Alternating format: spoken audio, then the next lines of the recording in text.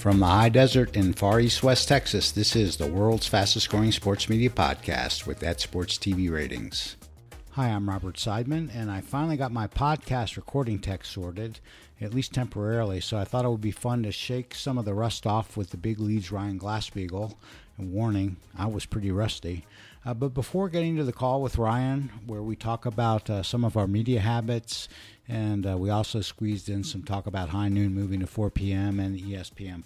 But before getting to that, before taping with Ryan, I had tweeted out that I had let my athletic subscription lapse. And Richard Deitch chimed in that it was ironic I tweeted that out on a day he'd mentioned me in his media column. He had linked to Ryan's Glass Half Empty podcast from August 8th with me and Patrick Crakes. And I was in the midst of writing Richard a long explanation, but I wound up sending him this email instead. Subject line, apologies. Richard, if you were thinking, no matter what else Robert thought about The Athletic, if he didn't think I was worth the $50, fuck him. I don't blame you. I don't blame you if you think that at all. I could write at least 500 words on why that's not so, but being honest, I definitely didn't put myself in your shoes first. And now that I have, I don't think the 500 words would sway me. So to avoid doubling down on being a knucklehead, I just resubscribed under your author code. And I'm going to hold a contest on Twitter to give a gift account away under your author code. I very much regret not putting myself in your shoes first. I should have, and I'm very sorry that I didn't. On to the call with Ryan. Richard, I am sorry. On to the call with Ryan. I apologize for the rust, and I definitely will try to do better next time. Hi, I'm Robert Seidman, and I am back with the podcast thing. And joining me today is Ryan Glasspiegel of The Big Lead and the Glass Half Empty podcast. And today, Ryan and I are just going to talk about sort of our habits for watching sports media and reading sports media and that kind of thing. So Ryan, I'll start off because I have less of any of this stuff than most people. So first of all, on the internet front, the only social media thing I use at all is Twitter, unless you count email. I will click from Twitter to links on Instagram and Facebook, but I don't actually use those services. I don't use Slack. I don't use Instagram. Lord knows I do. Yeah, well, Slack is one thing I think I would probably enjoy if I work somewhere. But in the absence of that, and I know it's a time sink for people, so I did want to bring that up.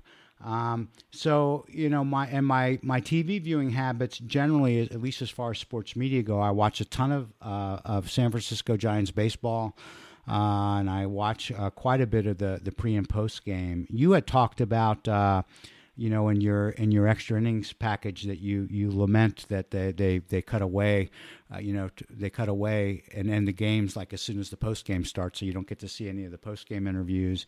That's the one thing that's actually locked me into my Uverse bundle. Inside their whatever tier gets you Red Zone, they also include most of the RSNs. It doesn't include some of them like Masson, but it's got most of them. And while all the games are blacked out, all the pre and post games are available. So like I get NBC Sports San Francisco Bay Area, even in El Paso, Texas, and so I can watch the Giants pre and post game that way, and I do enjoy that. And TV wise, this summer it's been all over the place, mostly baseball. Have watched a lot of golf when Tiger Woods is playing, like this weekend. I'm sure I watched every shot he played yesterday. And I probably will check out some of I'm not ashamed to admit, I will check out some of the Little League World Series, but otherwise I'm just waiting for college football and NFL. And Ryan, you have a long list of things you subscribe to and social media services you use. Rattle them off. All right. So if Slack counts as social media, I spend a lot of time in Slack. Our Swiss Army knife, Michael Schamberger, is the producer of my podcast. Anytime you see on The Big Lead anything that's been photoshopped, he made it. Anything that is audio or video that's been produced, he did it. He also covers golf. He got us on Slack 2 or 3 years ago, and initially I wasn't very happy about it. The way we used to communicate as a site before that was you would just have a long-running email chain, and if you were taking off for the afternoon or it was Saturday and you worked Sunday, you would still be having your phone buzz all day. So it has replaced work email for us almost entirely, and that was a good decision. For social media, I spend all day on Twitter.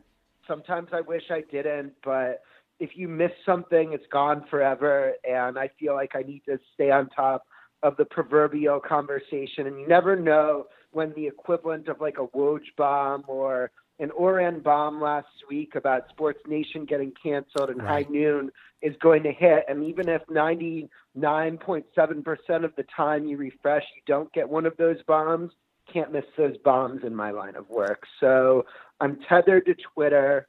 I'm on Facebook increasingly less, although I am on it. I'm on Instagram. I read Reddit, but not as much as I read Twitter, not nearly as much. And then as far as what I pay to subscribe to, I subscribe to The Athletic. I subscribe to Dave Meltzer's Wrestling Observer website. I subscribe to Peter Vessey's Patreon NBA reporting. I subscribe to WWE Network, which is $10 a month. I'm on the Comcast bundle. I don't know the extent to which people really care about this, but when I moved into my apartment that I live in now at the beginning of May, I tried to get Comcast to install in the apartment. They just flat out wouldn't do it. The mechanic came and, I don't know, there were holes that needed to be drilled that he didn't want to drill, and he said that they couldn't do it unless they changed the pipes in the building. And they wouldn't, Comcast wouldn't they wouldn't schedule the mechanic to fix the pipes or whatever the guy said they had to do. They wouldn't even tell me when it would schedule it. They said, we'll call you in 48 to 72 hours. That time came and went. I bothered them through Twitter DMs, and they said, we're sorry we didn't call you. We'll call you within 48 to 72 hours. I wound up getting AT&T Uverse installed because I didn't want to wait for Comcast. Sure. And then I wasn't satisfied with AT&T Uverse because the internet ran on the DSL Wi-Fi. And so when Wi-Fi goes down a little, the TV would freeze. Yep. And so I just couldn't deal with that happening once every 2 or 3 days or however much it happened. And so I went into Comcast to return my equipment, read the guy the Riot Act, and he's like, we'll have someone install Comcast for you tomorrow. And so they did, and I switched back from AT&T to Comcast. And then within the Comcast bundle, I also pay for NBA League Pass and MLB Extra Innings. This is my first I think I might have subscribed. No, what I did last year was I used my parents' MLB.TV password on our smart TV. Yep. So we've got 3 TVs, but only one of them is a smart TV, and the smart TV is in the living room, which means that if my wife wanted to watch TV and the Brewers were on, someone wasn't watching the Brewers. Gotcha. So this year, instead of doing that again, I just paid the $160 or whatever dollars and got MLB Extra Innings through Comcast. Okay. And then I'm also with NFL Game Pass, which is not the same thing as Sunday Ticket. I think I'm going to keep that for the year because I got the 7-day free trial to watch preseason last week, and I think I'm going to keep it because it should be good for me to be able to rewatch old games. Yeah, so I have the MLB TV package, which I think that's like $120 a year. I might be wrong, somewhere around there. And the only difference between that and Extra Innings really is, besides like not being able to DVR it, is I believe you actually get the local commercials with the MLB Extra Innings package. Is that still true? You do. I can't DVR Extra Innings in HD on Comcast though, because there's one channel that is like not even a number that you have to go to on the guide. So you have to get to MLB Extra Innings in HD, you have to hit channel 450, then scroll down a number, then scroll through a menu of the team. So I could record the games in standard def, but not in HD. And the other reason that I did that instead of doing MLB.TV was because the MLB.TV runs like 30 seconds to a minute behind. And I was finding that the Brewers reporters I was following were putting the play-by-play on Twitter before it was happening, and that just drove me crazy. Yeah, I stay off Twitter when I'm dealing with the MLB TV. So just to sort of outline how Ryan and I got started talking today was I tweeted something out that I had let my at some point I went in and turned off the auto renew. And then I think at the end of July, my subscription to The Athletic lapsed. And I was inclined to just let it lapse, not for any reason of I had problems with The Athletic or its business model or the content. I don't have any problem with the content at all.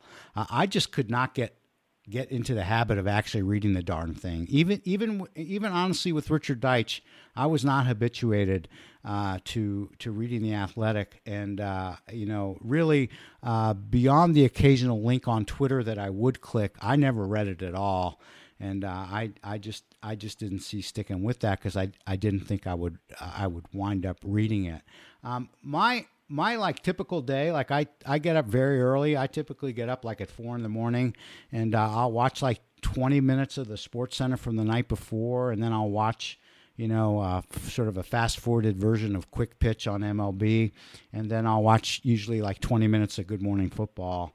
And that's sort of the morning routine. And then other than recently, trying to squeeze high noon in at around 10 a.m. my time. And I have formed that habit. Then all of my TV viewing for sports talk is the ride home afternoon shows. And so we can talk about high noon moving and what you thought about that. But I was very happy about it because that now just puts all the shows I was watching anyway, kind of all into a 2-hour block. I was happy about it because it was at the same time as the final hour of the Dan Le Batard show with Stugatz and The Herd with Colin Cowherd. And so at that time, there were 3 shows that I wanted to be watching, or at least wanted to be perusing. And it's moving to a slot where currently FS1 airs First Things First rerun, and ESPN aired Sports Nation, which by the end of its run, I don't want to sound mean, but it wasn't something that I built my schedule around. And now it creates something I want to watch at that time and takes away the conflict. So it was a win-win-win for my personal household. But, there's 2 ways you can look at it. You can see it as a demotion because the way that show got billed to those talents was that they were going to be capturing the first take lead in, and they were going to have an hour of time. And I don't think they really got a totally fair shot at trying to build an audience in that time slot because they were not on for the vast majority of the NBA playoffs. They started to hit their stride a little bit. All of a sudden, they're totally off for 2 weeks for Wimbledon on ESPN. And that's, by the way, during the time where LeBron joins the Lakers and DeMarcus Cousins joins the Warriors, and all sorts of things are happening that would have been right in their take wheelhouse. And then when they come back, Stephen A. and Max are gone for like 3 weeks, and the ratings in front of them aren't that strong. So, maybe they just kind of got a sense, okay, this isn't congruent with the first take audience. So I have to tell you. So I really don't think it's ratings based at all. I mean, I don't think that ESPN has some expectation like, wow, SportsCenter is going to do so much better here. But I think that the thing that they're just just getting around. It's what I talked about with The Athletic, right? I couldn't habituate myself to it. And I think ESPN is starting to look at the world and seeing, you know what? People aren't forming new habits, and people are used to watching like a Sports Center at noon. They're not used to watching, at least on ESPN, an hour-long talk show. And people are used to watching a half-hour-long, sports talk show on ESPN at, say, 4 p.m. and on. And I just think that they just sort of, I do sort of buy into the notion of the people who say that, Norby's trying to consolidate power because so many people are saying it. I think where there's smoke, there's probably some fire. But as far as... by the way, the things that Norby's been in charge of have been immensely successful. Since he took over SportsCenter for Rob King, you've seen that the morning SportsCenter that went to Get Up has really, frankly, been a disaster for ESPN. The 6 p.m. Sports Center has been up year over year for 4 straight months in a time where we thought that there would be erosion forever. And by the way, the CEO Kevin Nagandi Sports Center show is really good. Yeah, it's fun. Yep. He's been picking up power, but I think that his decisions have been successful so far. Yeah, but at least in this renewed version of Norby. Yeah, I don't think it was you. I think it was actually John Lewis, the guy who runs Sports Media Watch, who had said, he on first blush he thought it was just going back to the same old, and he thought it was pretty lazy. And I said I didn't really think that they were being lazy here. I actually think it was the experience of of trying to overcome inertia for a couple of years and going, hey, that didn't actually work that well. Maybe we should go back to what we were doing. And I think, so I just keep thinking that it's going to get harder and harder to get people to make new habits. And in that mode, trying to line up your shows in a way that align with people's existing habits, to me, that makes a ton of sense. Well, his orbit also oversees First Take at this point, and like that. That's the show that and SVP Sports Center are the 2 shows that in the last couple years have been a bit about as big of a studio content success as you can point to for ESPN. Now, I don't know. I don't think you can necessarily draw a conclusion that he was out to get Pablo and Bomani because he said really nice things about them in the press release, and I think they're in a better spot for them. Being between the jump and highly questionable is a lot more kind of audience synergy than it is coming after First Take, because stylistically the shows First Take and High Noon are very different, because First Take is a kind of testosterone driven debate and High Noon is more of a conversation where they take turns trying to make each other laugh. They're not trying to win an argument. And so, not that Sports Center is a lot like First Take either, but as far as the people who are already going to be watching TV when they come on, I think the Jump's audience as a lead-in perspective is more ideal. Okay, so let's get back to your habits. So typical day when you're working for the big lead, what time do you get up? What are you watching? What are you looking at on the internet? How does all that work? Like, are you watching every morning no matter what? Like the TV's always on and you're at least getting, a little bit of FS1 and a little bit of ESPN. How does all that work for you? So I wake up at, probably the first time I wake up is 6:30 or 7 Central Time when my wife is getting ready for work. And I check to see if I got any messages. Maybe I'll check Twitter really quick to see if something really big popped overnight. And then I'll go back asleep for about an hour. At about 8 Central Time, I'll pick up my phone and really go through the whole last 8 hours or however long it's been since I went to bed on Twitter. And maybe I'll get on my computer at 8:15, 8:30.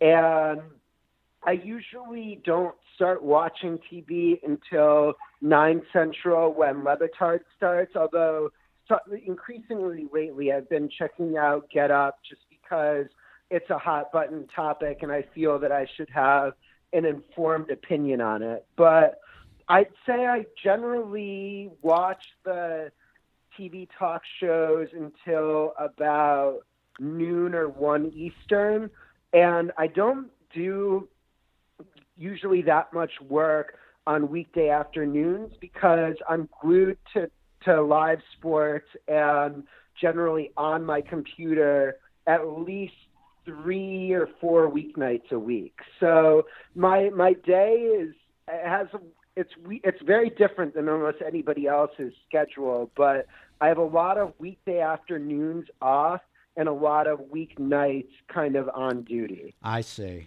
So, what level of attention would you say, like, the 9 a.m. to the 9 to noon central block of your TV viewing? Like, what level of attention are you giving the TV during that time?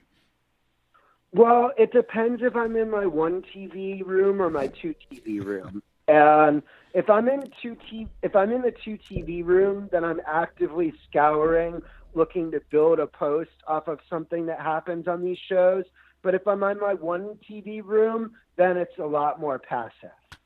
How much time would you say, between all the stuff, the First Take, the Get Up, the Lebitard stuff that you like, the simulcast, and the other ride home shows that you like, and the Herd, and of course your boss's show, Speak for Yourself. Between all of that, just the sports talk, not the sports, just the sports talk.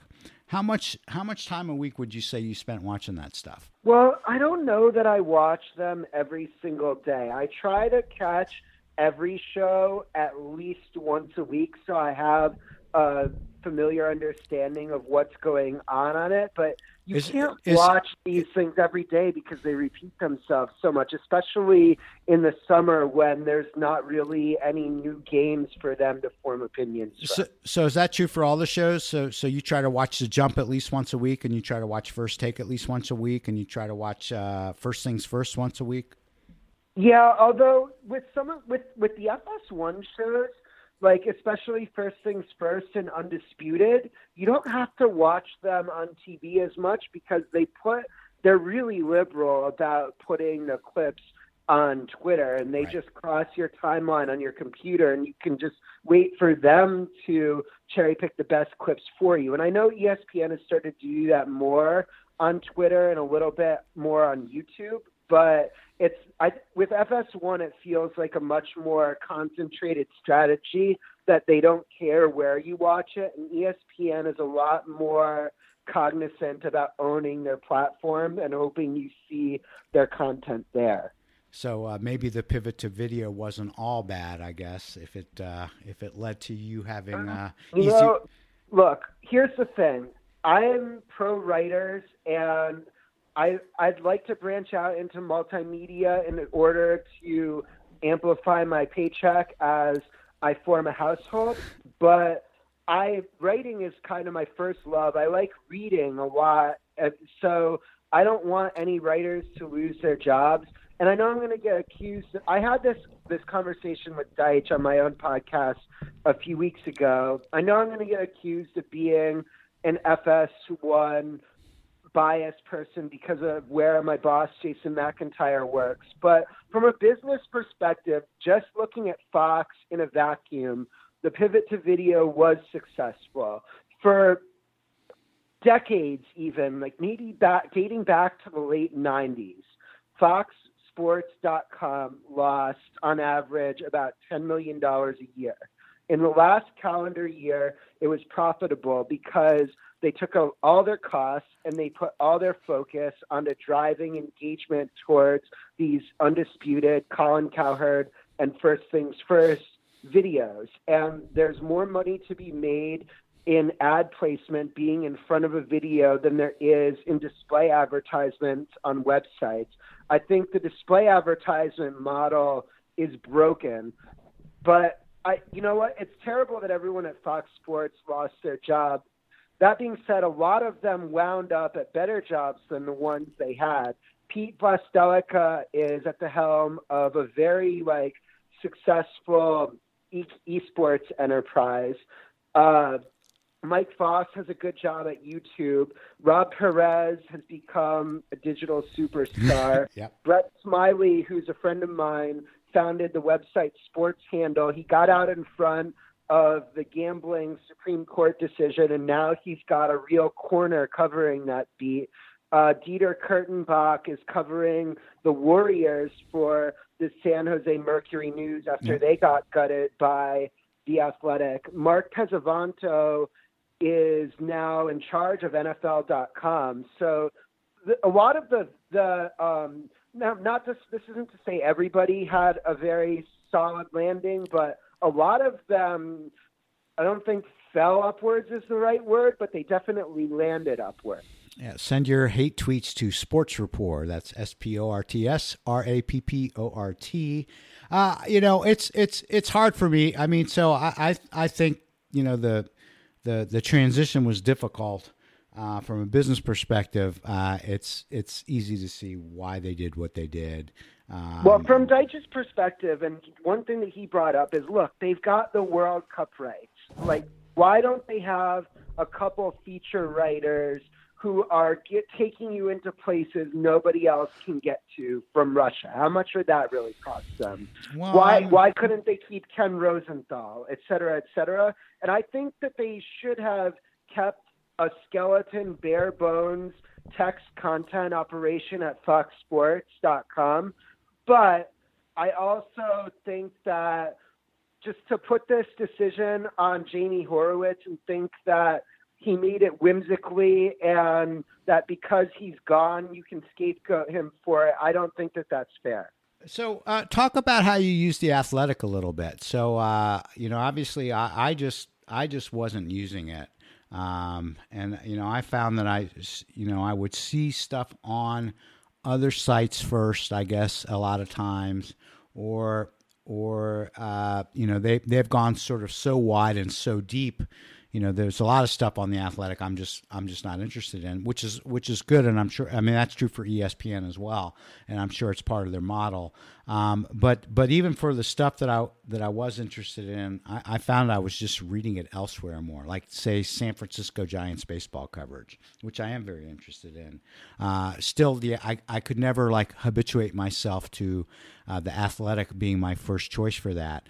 Are they even in Wisconsin? Are they just started that? Are they covering the Brewers yet? They just started Wisconsin, but they hired a guy, Michael Cohen, who's pretty good on the Packers. They hired a guy, Jesse Temple, who is a good Badger feature writer, although he'll take you into kind of what Badger basketball and football players their lives are like, but he's not somebody who, in my opinion, is going to bring me the nitty gritty on matchups for next Saturday against Ohio State and people to watch and strategy and stuff like that. They did a really good job with their Cubs writer, Saadav Sharma, being a Brewers fan and being locked into a race with the Cubs. He does a really good job of covering that team. And they have other people covering the Cubs too that makes it pretty thorough. I think, frankly, that they're better than the Chicago Sun-Times and the Chicago Tribune sports sections from the perspective of covering at least the Cubs and the Bears.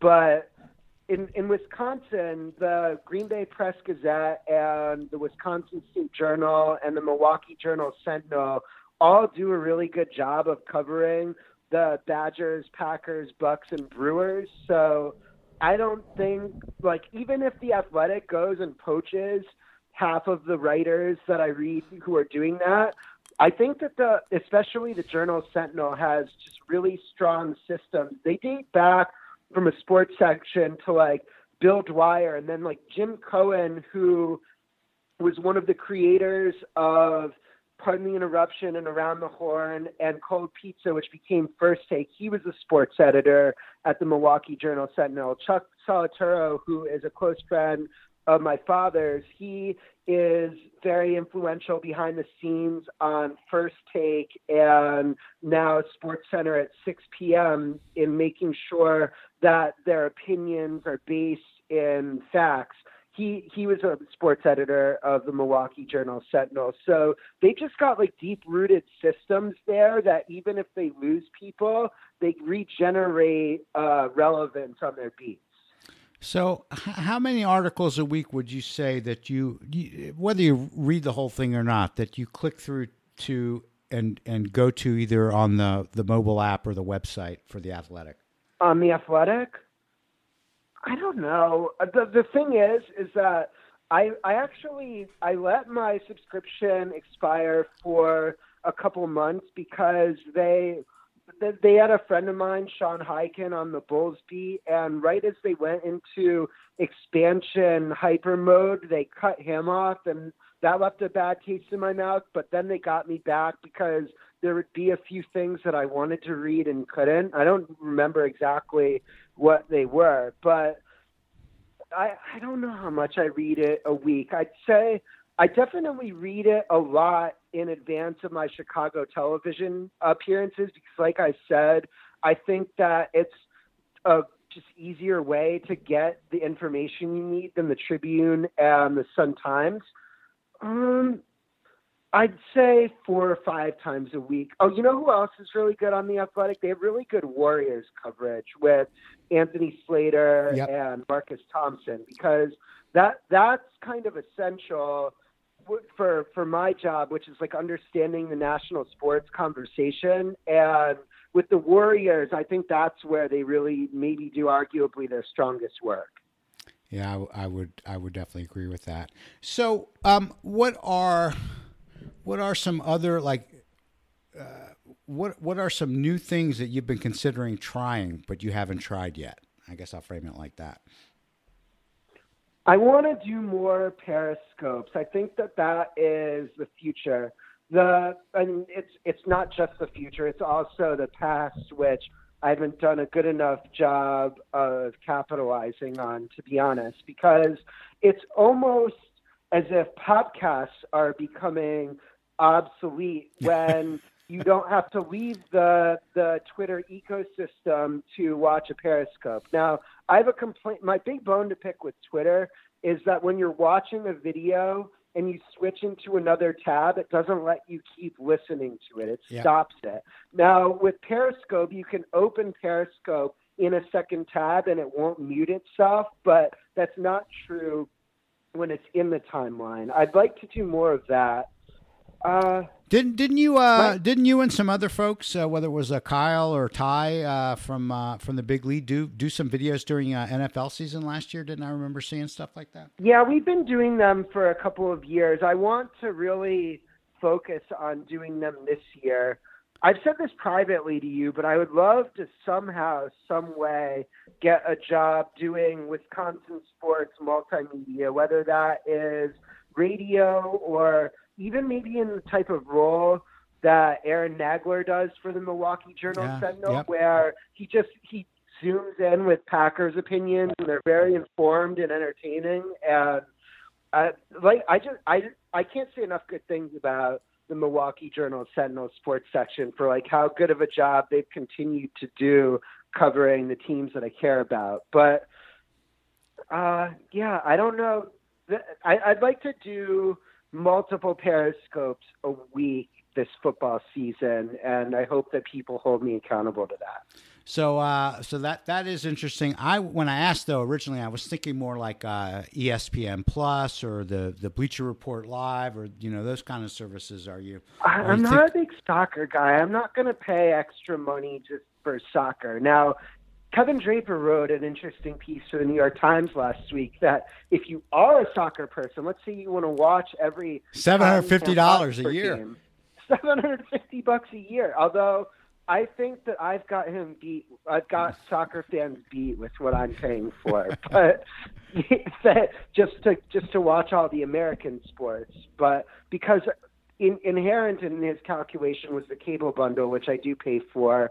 And then I also pay for as I said, the full sport baseball and NBA packages. So I think I'm up there with soccer fans in my spending, but I'm not looking to pass them. With ESPN Plus, they're not getting me on there unless they put exclusive Badger games on there, and then I'll crawl to them. But like, I just for D-rate UFC fights, college football games from conferences I don't care about, soccer, which I'm sure they have a very compelling soccer package if you're a soccer fan and you need to watch Ronaldo or whatever, but there's not enough hours in the day for me to pick that up in addition to the beats that I'm on. And so I don't see myself, and I'm not a big boxing viewer. It seems like the Zone might be getting better boxing fights than ESPN Plus, but I don't know what's going to get me there either. You know what sounds. I was just going to say that what sounds awesome is the version of DAZN in Canada, because they put like NFL Red Zone and a whole bunch of other stuff on there, and it's at a really solid and decent price. But here in the United States, I don't have any inclination to sign up for that. So are there services out there that, like, maybe even if they're not sports services, is there stuff you're kind of dying to try but you just don't have the time for, whether they're sports or not? No, I think I'm at kind of, well, that's the thing is, like, the only way to get me onto these packages is going to be to take games that are exclusive Badgers, Packers, Bucks, or Brewers and put them on there. That's not happening with the Brewers or the Packers or the Bucks anytime soon. I don't think it's yep. At least not to the extent. If they want to make people really mad, then they'll put Bucks or Brewers games on ESPN Plus that supersede the NBA League Pass and MLB Extra Innings. That'll be a good way for them to really upset a lot of people. But you're saying, like, take 25 games like they're doing on Facebook Live, but make them exclusive to ESPN Plus. Yeah, and make it so you have to pay another package to get them. Right. I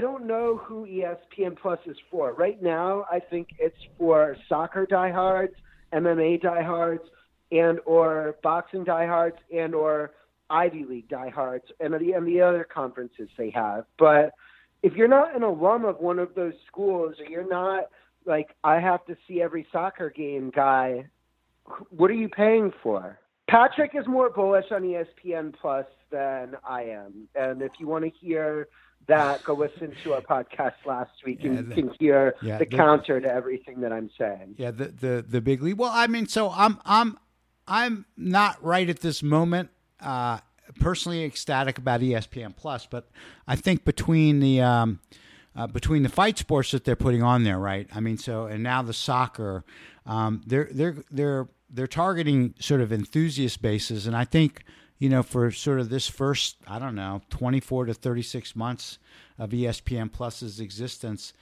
figuring out what those things are and how people react to them, I think that's a good way to go. So we both think that it's kind of a technological trial run for what they eventually do with the Disney over-the-top service, right? Kind of.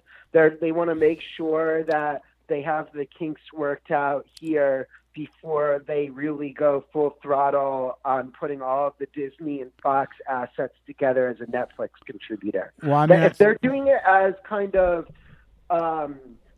Disney subsidized research and development, then I can get behind the idea, but I don't think that they're cobbling together a bundle in and of itself that they're going to make more than they spend in the next 5 years. I don't think they're concerned with making more than they spend right now, and or even in that 5-year window.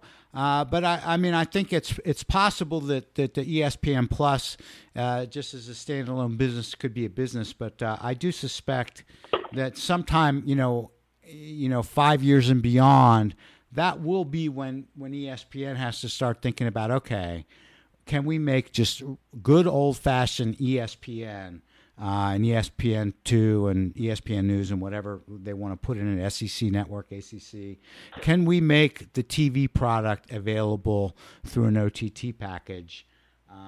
And yeah, I mean, yes, I think everything that's happening with ESPN Plus is to get ready for when that day inevitably comes. But I do think that day is at least 5 years away. If they're going to do that, by the way, so the Disney the Disney OTT will be out way before 5 years. I mean, they're talking about late next year. 2019, but as far as a standalone, you could buy ESPN and get ESPN without having a cable package. My guess is that's 5 years out. Patrick keeps saying this, but eventually the cable package is going to look real attractive when you're cobbling together all of these separate over-the-top entities and realize what they all add up to.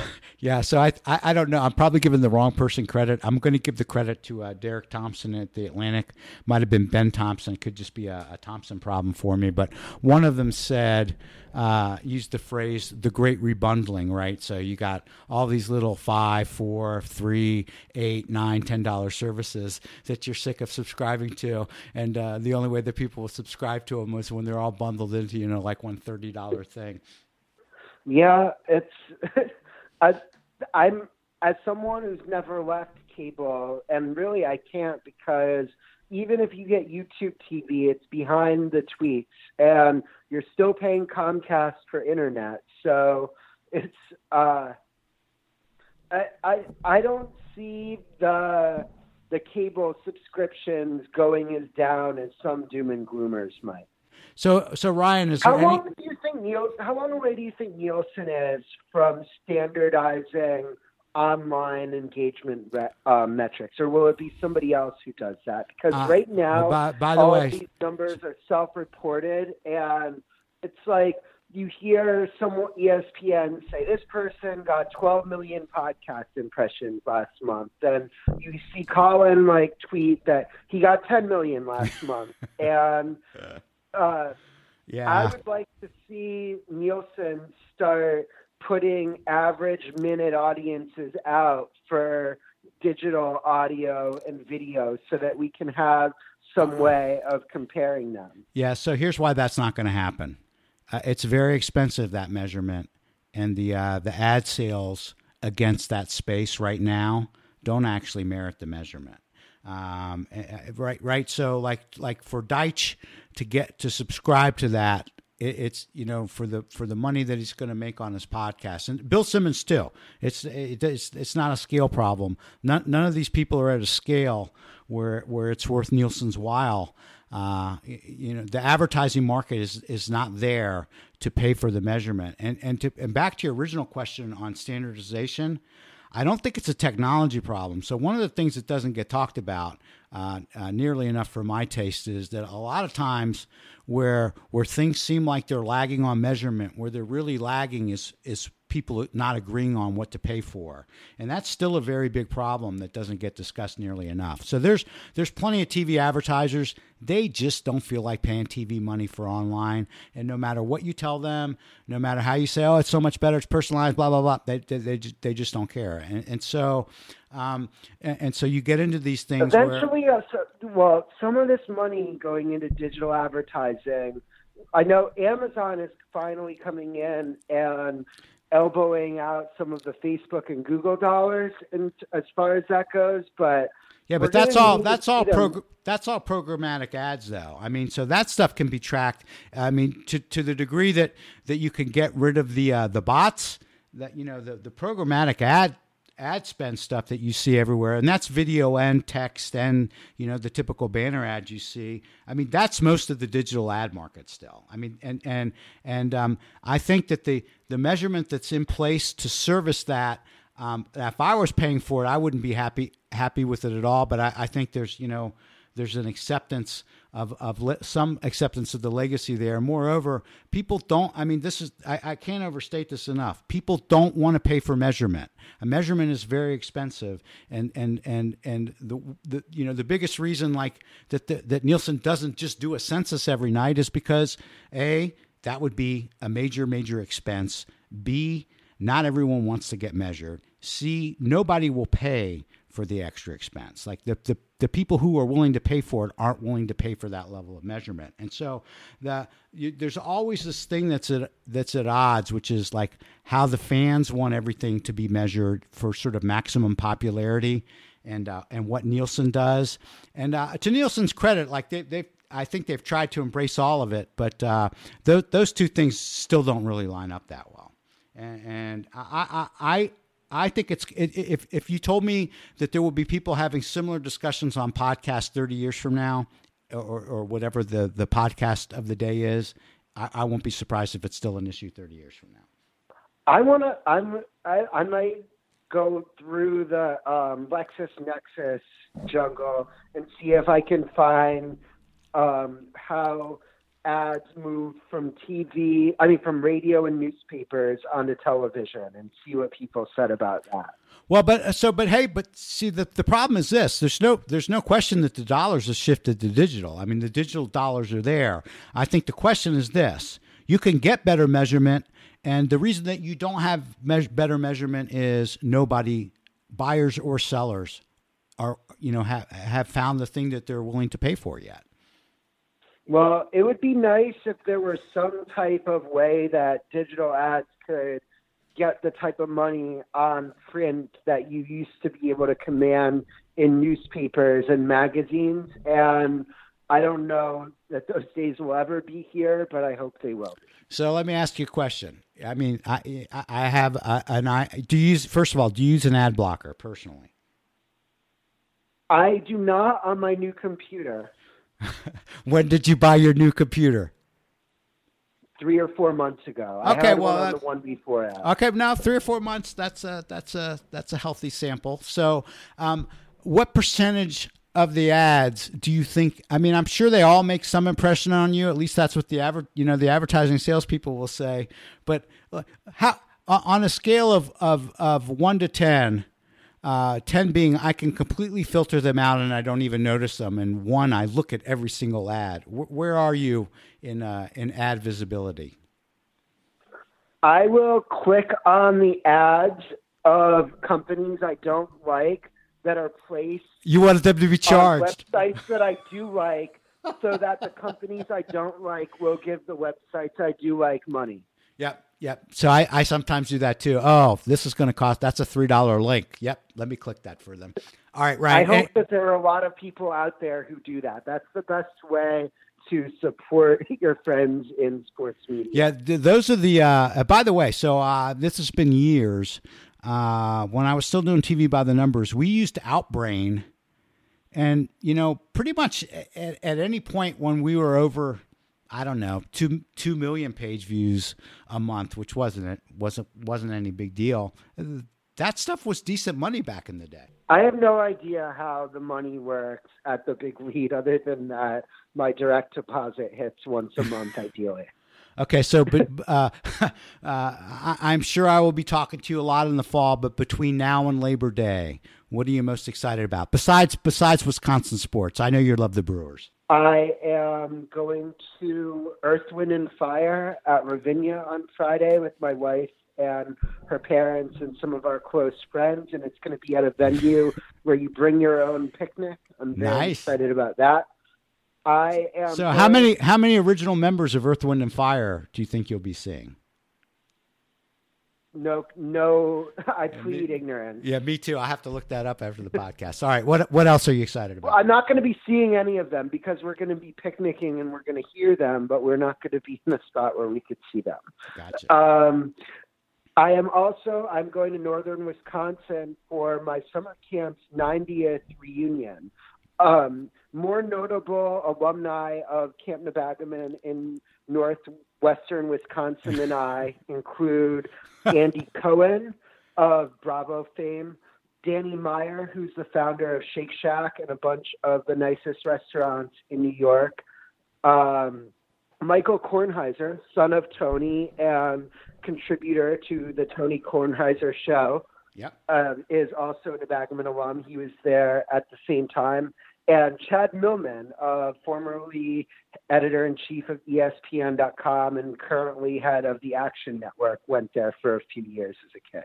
So that's your next long form piece. There's a good long form piece in there, I think. You think so? I don't know about that. I'd read it. Yeah, you're probably right. I'm not your audience. I would definitely read it. All right, Ryan, good to talk to you. All right, have a good one. Talk soon. Thanks again to Ryan for joining the podcast, and apologies again to Richard Deitch. And I'm going to try and get Jim Miller on the podcast soon to talk about his latest with Origins and a little bit of sports media chatter. Thanks for listening.